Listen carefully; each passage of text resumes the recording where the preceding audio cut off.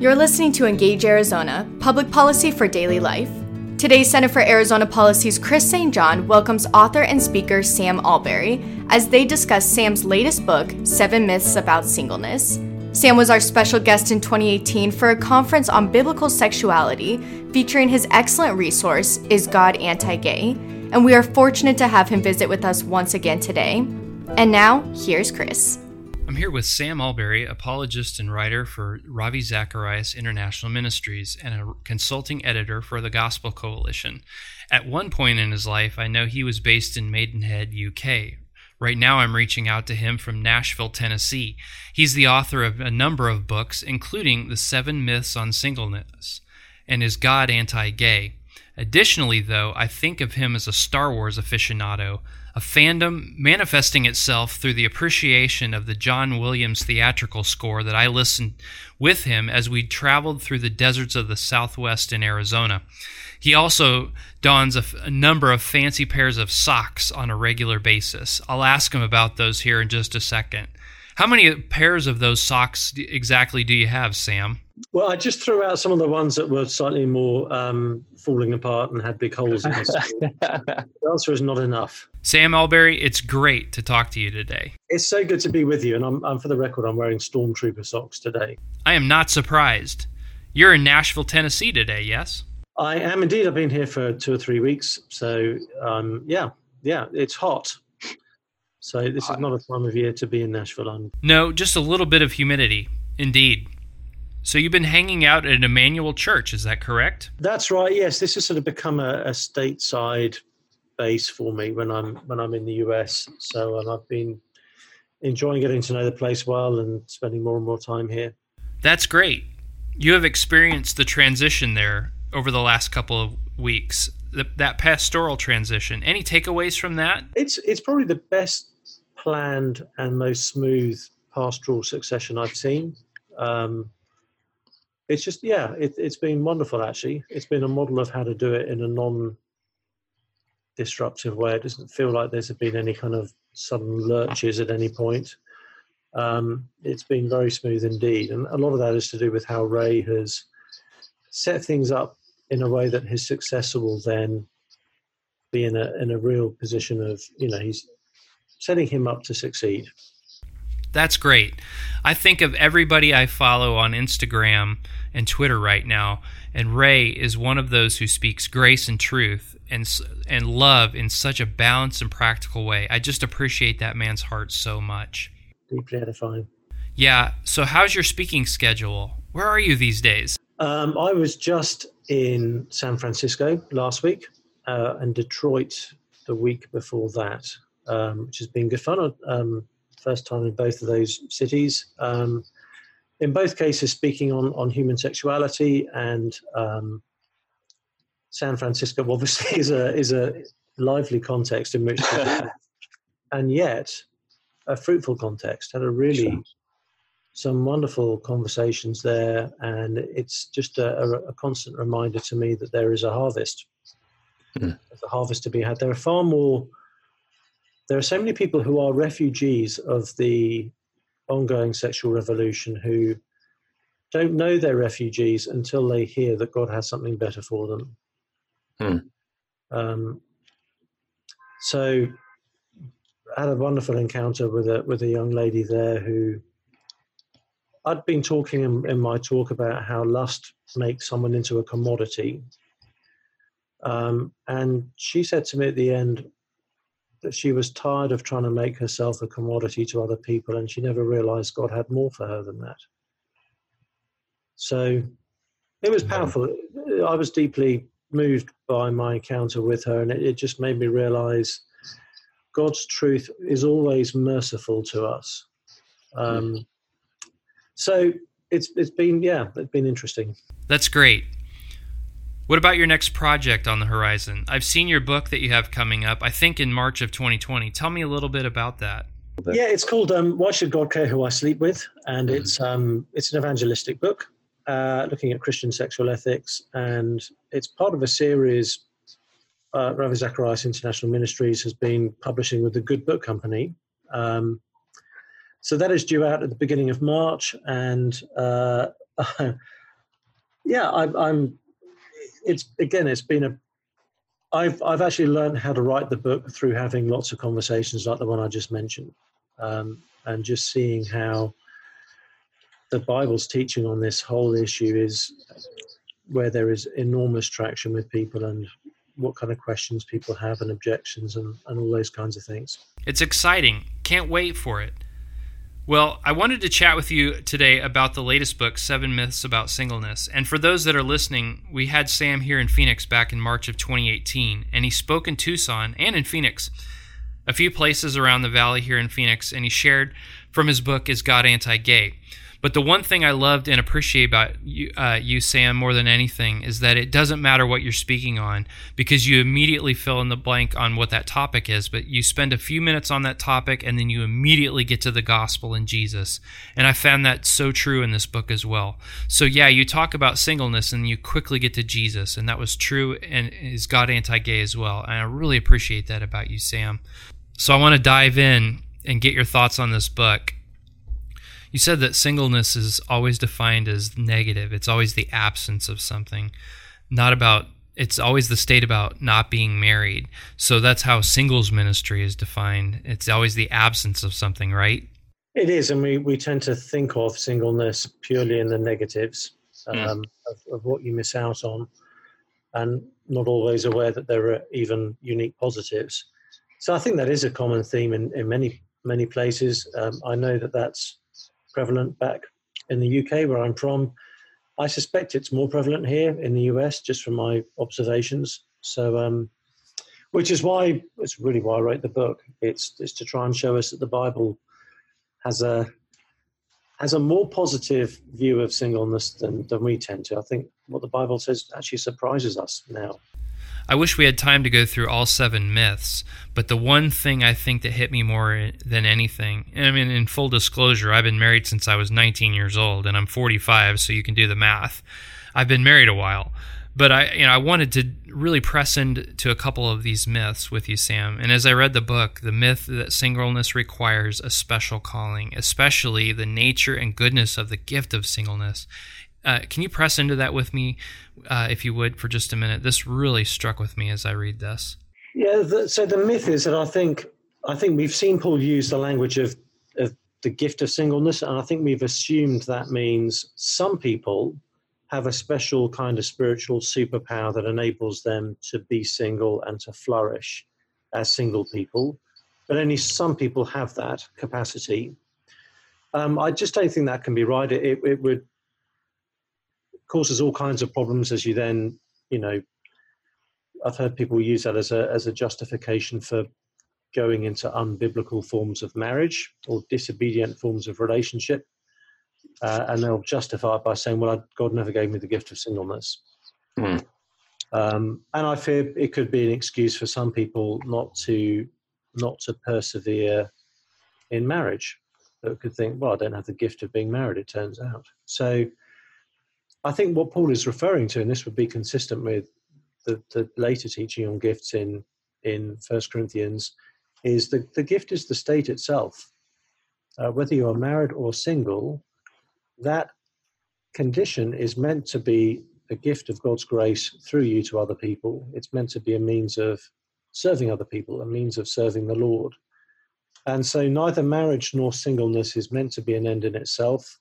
It's not meant to be, hey, I'm single because I get to do everything I want to do in my own way, on my own time. Marriage is not meant to be about, hey, now I've got married, I've got everything I need, I'm just going to fill up the drawbridge. Whether we're married or single, we're to be those things for the sake of others and to use those things in the Lord's service. Boy, that is good. Later on in the chapter about special calling, you quoted U.S. Senator Ben Sasse, who, by the way, is one of my favorites in The Vanishing American Adult. He talked about the underlying problem not being with singleness, but with selfishness. And I think that is so profoundly true, that we are fixated on identity and seeking our own good and rolling up the drawbridge. As you mentioned a moment ago, Sam, we need to challenge those who defer marriage for ungodly reasons, without demeaning those whose singleness is neither their choice or who have been, in fact, chosen for the sake of the kingdom. And so talk to me about this for just a little bit, that calling that you have to singleness and how that's enabled you to be what God has for you, for the kingdom of God, even in your own vocation. Yeah, so for me, singleness has really been, I never felt a kind of deep moment early on in my Christian life where I felt God saying, right, you're going to be single forever. The circumstances are such, it's never been realistic or appropriate for me to marry. And I might not have chosen this, but I'm very thankful God has given it to me. Right. Because as you say, there are things I've been able to do as a result of my singleness that never would have been possible had I been married. Mm-hmm. Or at least wouldn't have been advisable to do if I was married. So being able to write and speak in the way that I do, I'm able to have a bit more of an itinerant ministry. I've been able to have a range of friendships I wouldn't have had the capacity for if I was married. So all of those things really have become precious to me. So I'm very thankful. I'm very thankful for those opportunities singleness has given me. You tell one story, Sam, and I think it's about a mutual friend that we share in the book, that where you're able to drive their kids to school and drop them off at school. And I think that's really a tender and special story of just being able to have that opportunity to be welcomed into their family and talk about. And then you talk about later on Rosaria Butterfield in the book and how the gospel comes with a house key. Some people have been extremely generous to me in opening up their homes and opening up their family life. And that's a precious thing. I mean, I don't take that lightly. And to be involved with the kids' bedtime routine and to say prayers or read the Bible with them, or all those sorts of, just to be part of some of those family moments, that's very meaningful. Yeah, but then singleness, there's another myth that you mention. It's how singleness hinders ministry. I've often heard, having been in vocational ministry over the years, it's that I've heard it said that churches shouldn't hire a single pastor, or even especially hire a single youth pastor. Speak to that a little bit, about that myth. Yeah, I think there's often an assumption that if you're single, there must be something wrong with you, that you're not mature enough as a Christian. You've not people often see marriage as a kind of Christian form of graduation. So once you've married, you've kind of graduated into mature, proper Christianity. And so I think sometimes people assume if you're single, there must be something up there. That's suspicious. Sometimes I think churches think if you're married, they're going to get a bonus extra staff member for free. So there's all kinds of dynamics like that. But I Paul is assuming marriage is the norm. He's not insisting on it. In the places where he says that the pastor should be a husband of one wife, he's not prescribing that all pastors be married. He is saying that married pastors need to be faithfully married. Just as he says their children should be obedient. Doesn't mean Paul is ruling out childless couples, or even, a pastor who's only got one child and therefore he can't say his children, plural. Exactly. Are obedient. So Paul is not making the point that pastors must be married. He's assuming they will be, because that's the kind of, that's far more common. But elsewhere, Paul talks about ways in which singleness can mean actually your service to Christ is less. You're being pulled in less directions. You can be more. Paul talks about being more devoted in terms of single-mindedness.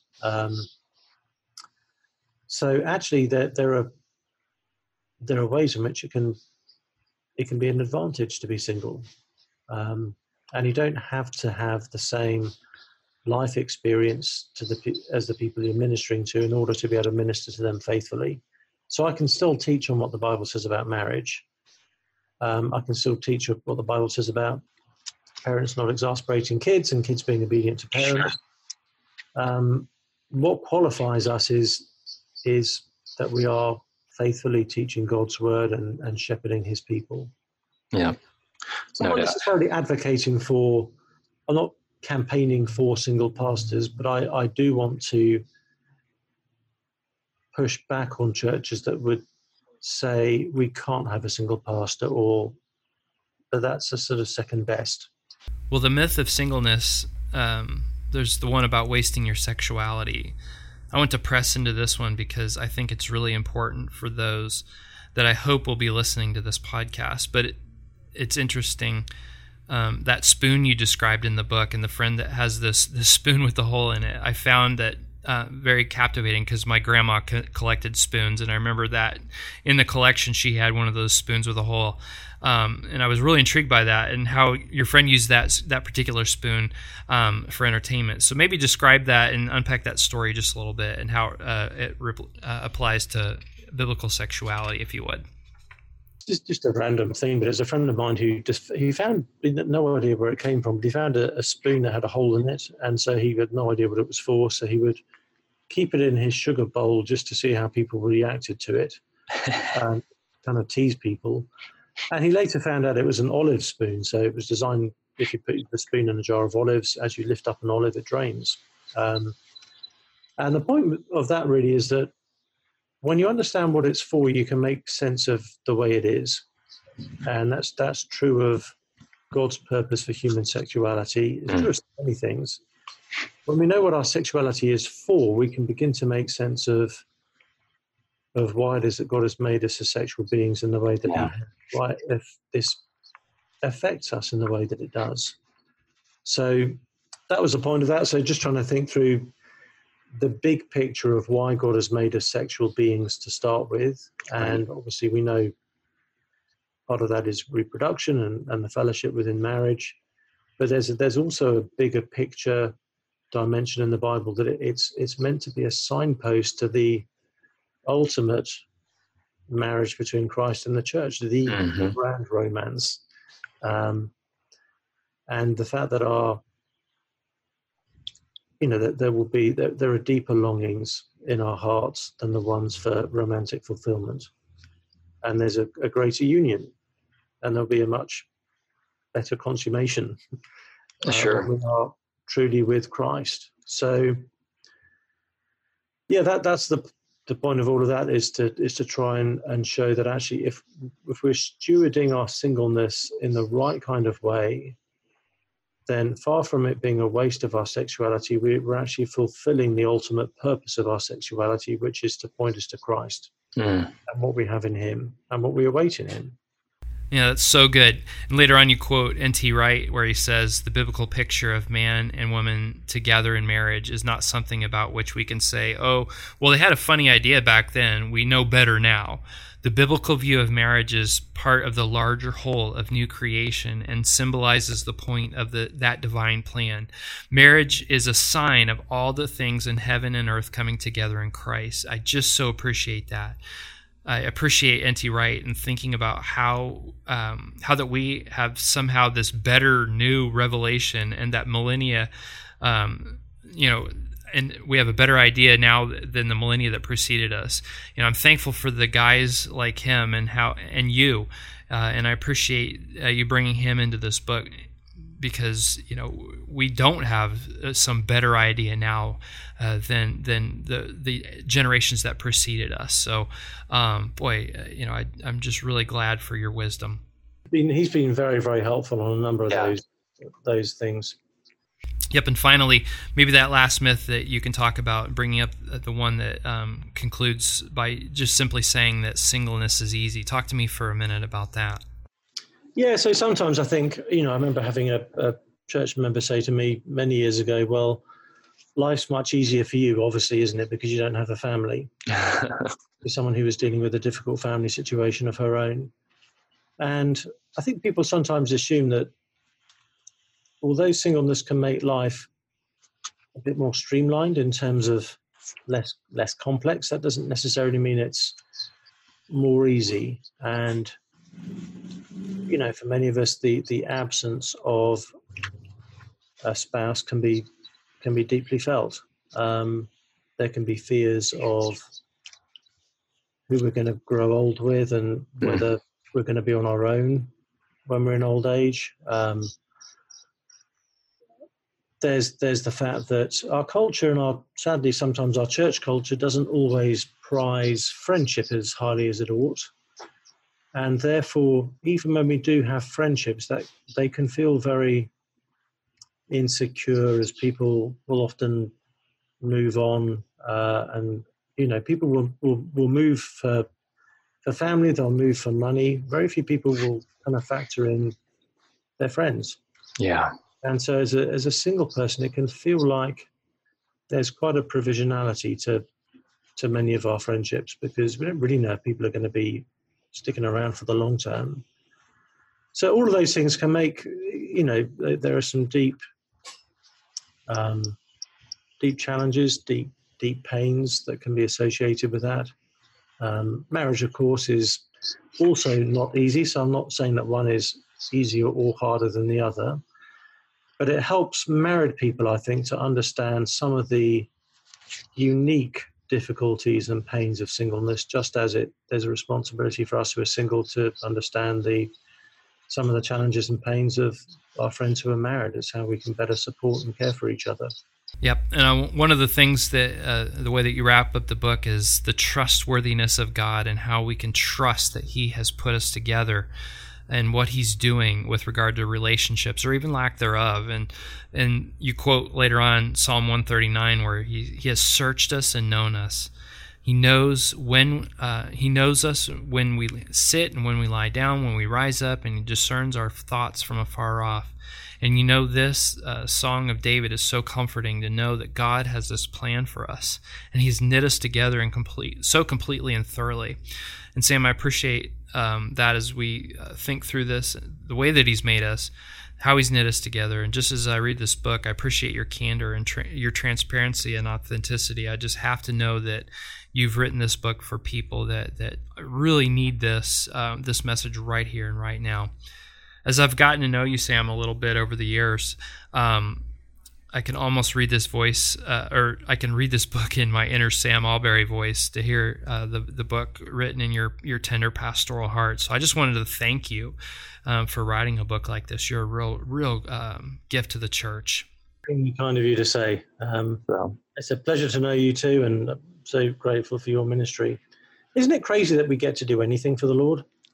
It's a humbling thing, isn't it? And it's crazy to use your word. You're absolutely right. I mean, the fact that God would limit Himself through somebody like you and somebody like me, it's quite amazing, isn't it? Yeah, it really is extraordinary. Well, listen, I hope you survive the rest of the heat and the humidity of Nashville summer, and do well and be well and keep in touch. And God bless you, my brother. Thank you so much, and the Lord bless you too. All right, Sam, take care, and then we'll talk to you soon. Indeed. Thank you. All right, bye. Thank you for listening to Engage Arizona, Public Policy for Daily Life. If you enjoyed this episode, we'd love to hear from you. Subscribe, rate, and give a review on any podcast platform you use. For more information, visit azpolicy.org.